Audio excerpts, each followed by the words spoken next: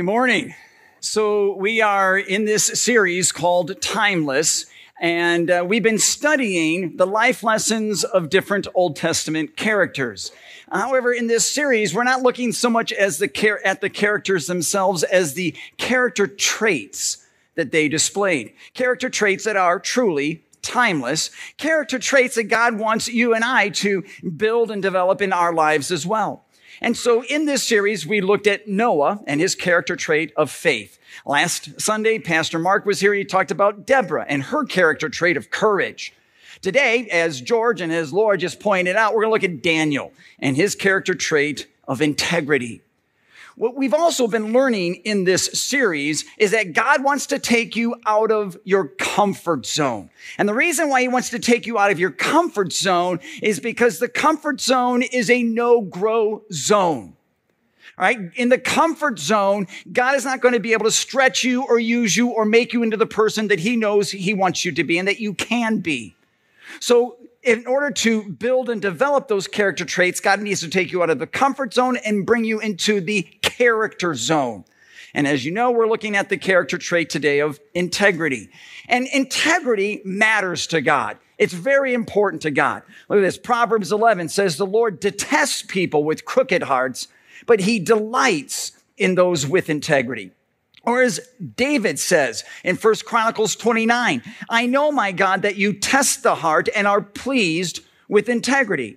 So clearly, God loves it when you, because of your relationship with him through faith in Christ, when you make right choices, right? When you do the right thing. And I don't know about you, but I want to live my life that way. I want to live my life in a way that's going to honor the God I love. And through these illustrations that we're going to look at today from the life of Daniel, we'll see how to do that. We're going to learn how to live a life of integrity.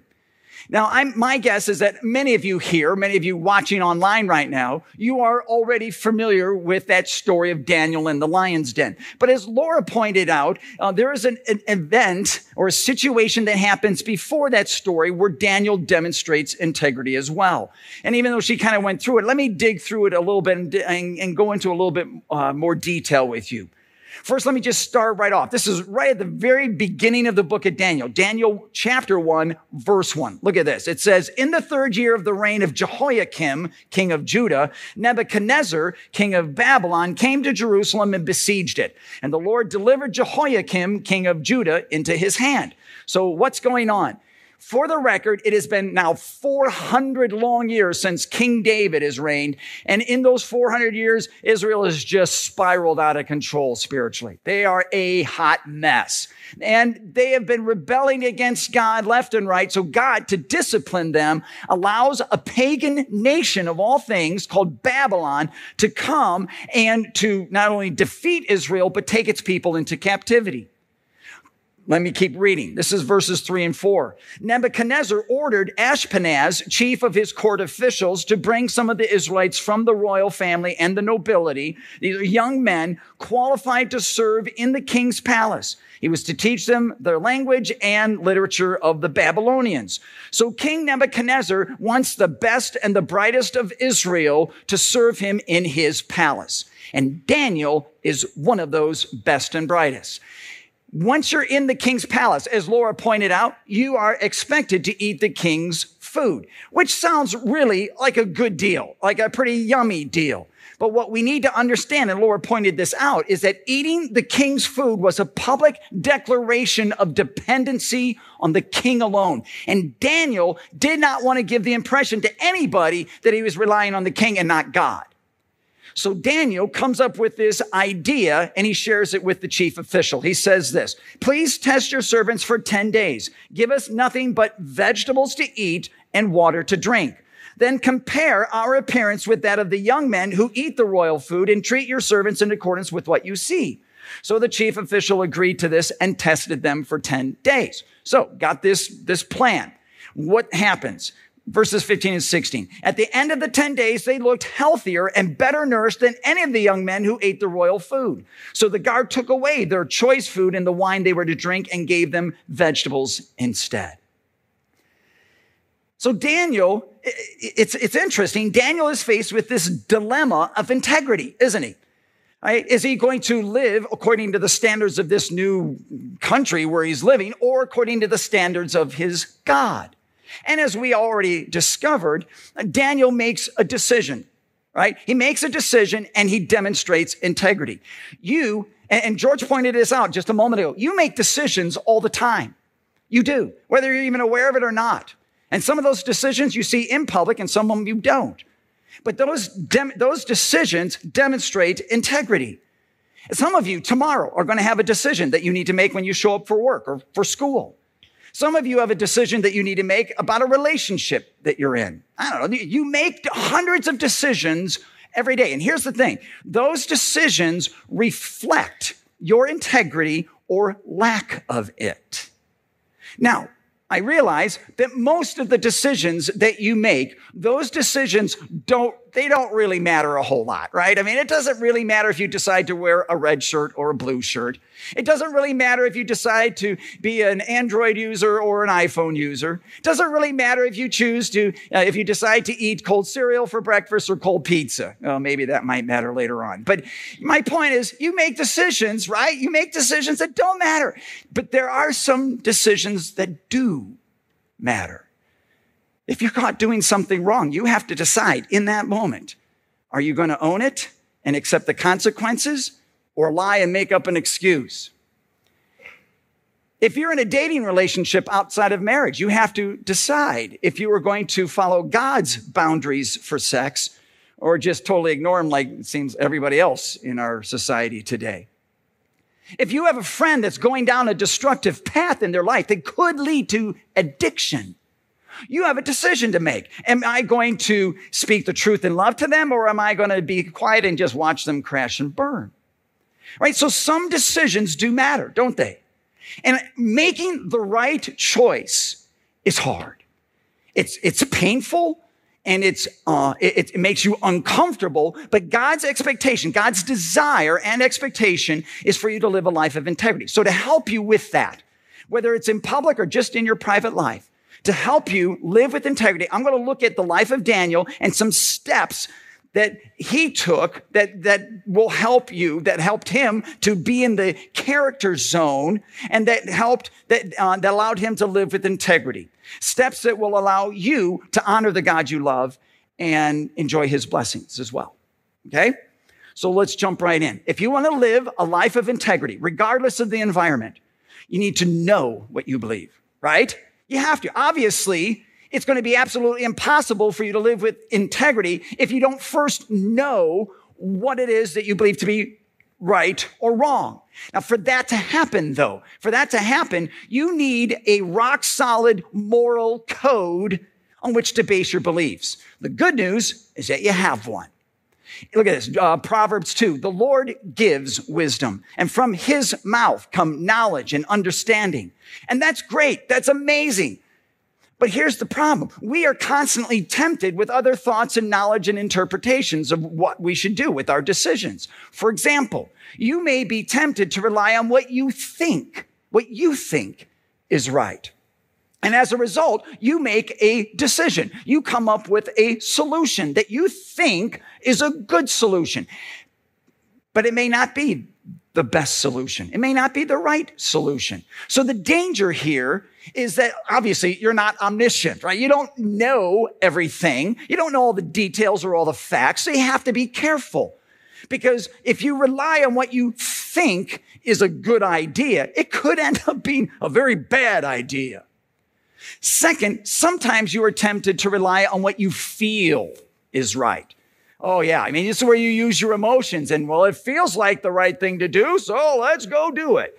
Well, there's danger in that as well, because your feelings fluctuate. Depending on your mood, depending on the time of day, they're constantly changing. So again, that's dangerous as well. Because even though it may feel good for you in that moment, it doesn't mean it's the right thing to do. Third, sometimes you are tempted to rely on what others say is right. Call that peer pressure. And it's a very popular school of thought today, though, that is also very hard to overlook. And it's where everyone has a truth based on what they believe is right or wrong. So if somebody says, I believe that this is right, for them it is. Even though you may disagree with it, you can't because it's true for them. See how weird that is? And nobody is ever wrong. Everybody has their own set of truths. So that's dangerous as well because, it's confusing and you just never know who to listen to. And the point is this, okay? And this is where I really want you to pay attention. If you're going to live a life of integrity, you cannot base that decision on what you think or what you feel or what somebody else thinks or feels because we're flawed. So what do you need? You need an external source of truth, right? That is consistent and reliable. And the good news is that you have that. Okay, that source of unchanging truth is God and His Word. And because of God and His Word, you have the truths that you need to live and act with integrity.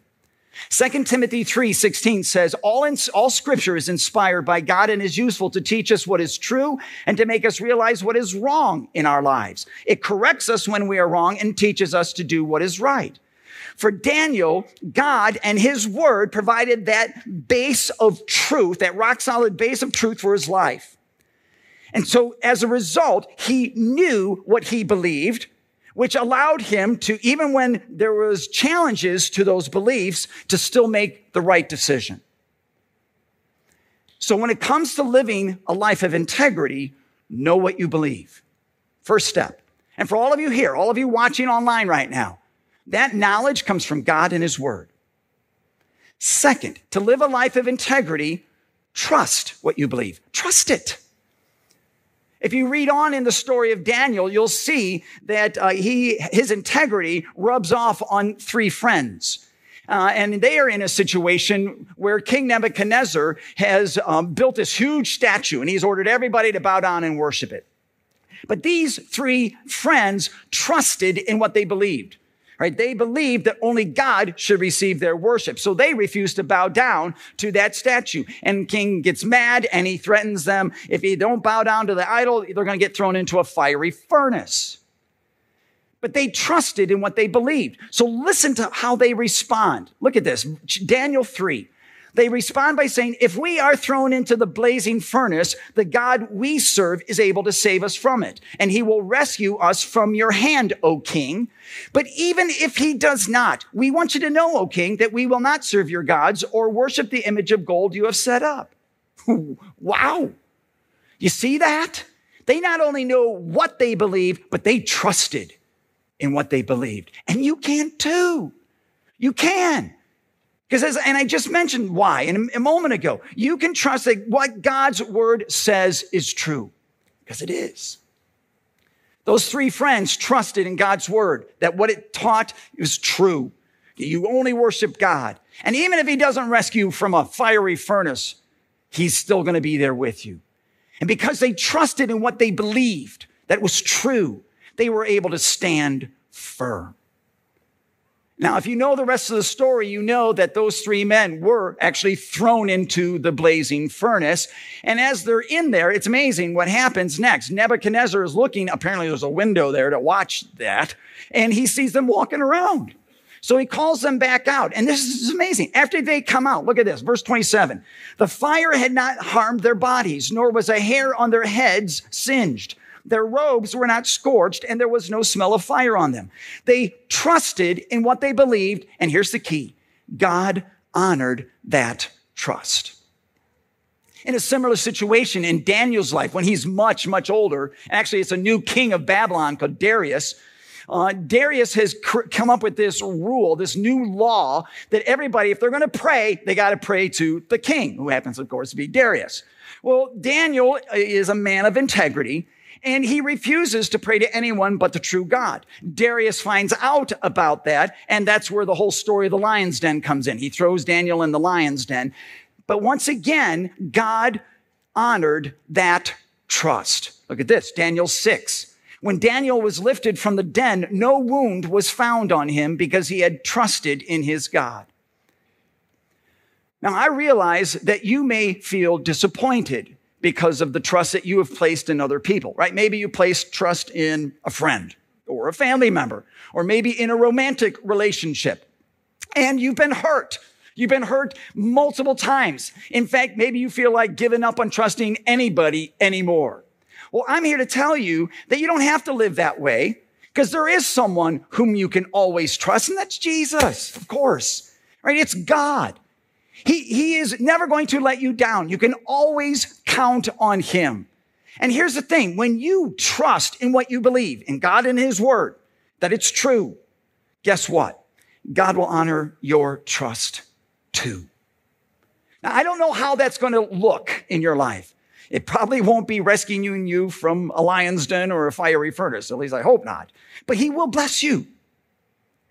He will bless you. You know, when we think about these characters like Daniel or even the three friends who demonstrate integrity, it's tempting for us to want to put them up on this pedestal. But we got to remember, they are sinners just like you and me. Okay, they made mistakes. And when we struggle spiritually, and we do, and when we drop the ball with integrity, and we do, we just need to remember that even though our integrity wavers, God's love for you never does. Okay, so understand that. God's love for you will always invite you to confess your failures and then to cling to that truth that Jesus died on the cross to pay for your every sin so that every sin might be forgiven. And that's God's gift to you. It's not because you've been acted with more integrity than somebody else. It's because it's his gift to you.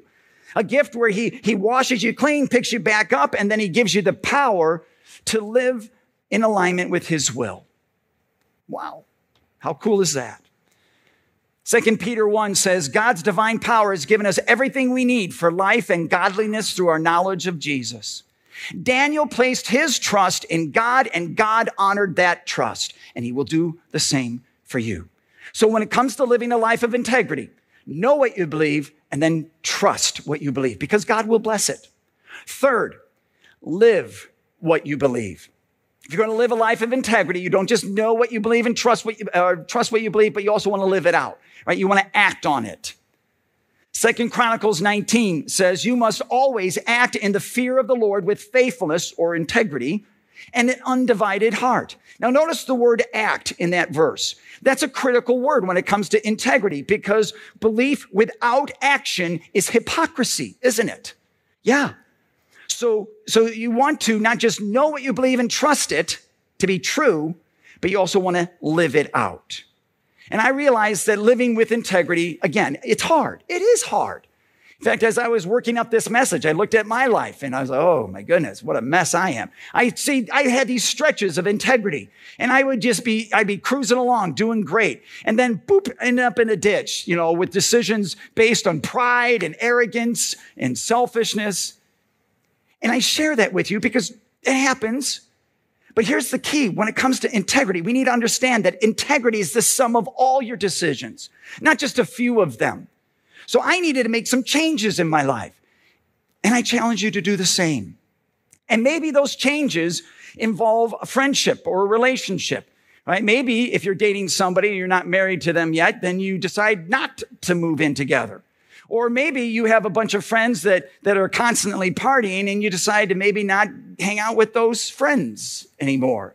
Or maybe you miss out on a lucrative deal because you refuse to engage in shady practices with your company. You don't want to compromise your integrity. Whatever it is, understand that living what you believe takes incredible discipline and awareness. And yes, it takes you out of the comfort zone, which can be painful. Now, again, we blow it because we are far from perfect. The good news is that we have a Savior who is the perfect picture of integrity, right? Jesus not only practiced what he preached, but he kept his promises. Promises like in Mark 10, verse 45. Look at this. He says, the Son of Man did not come to be served, but to serve and to give his life as a ransom for many. And 2,000 years ago, guess what? Jesus kept that promise, didn't he?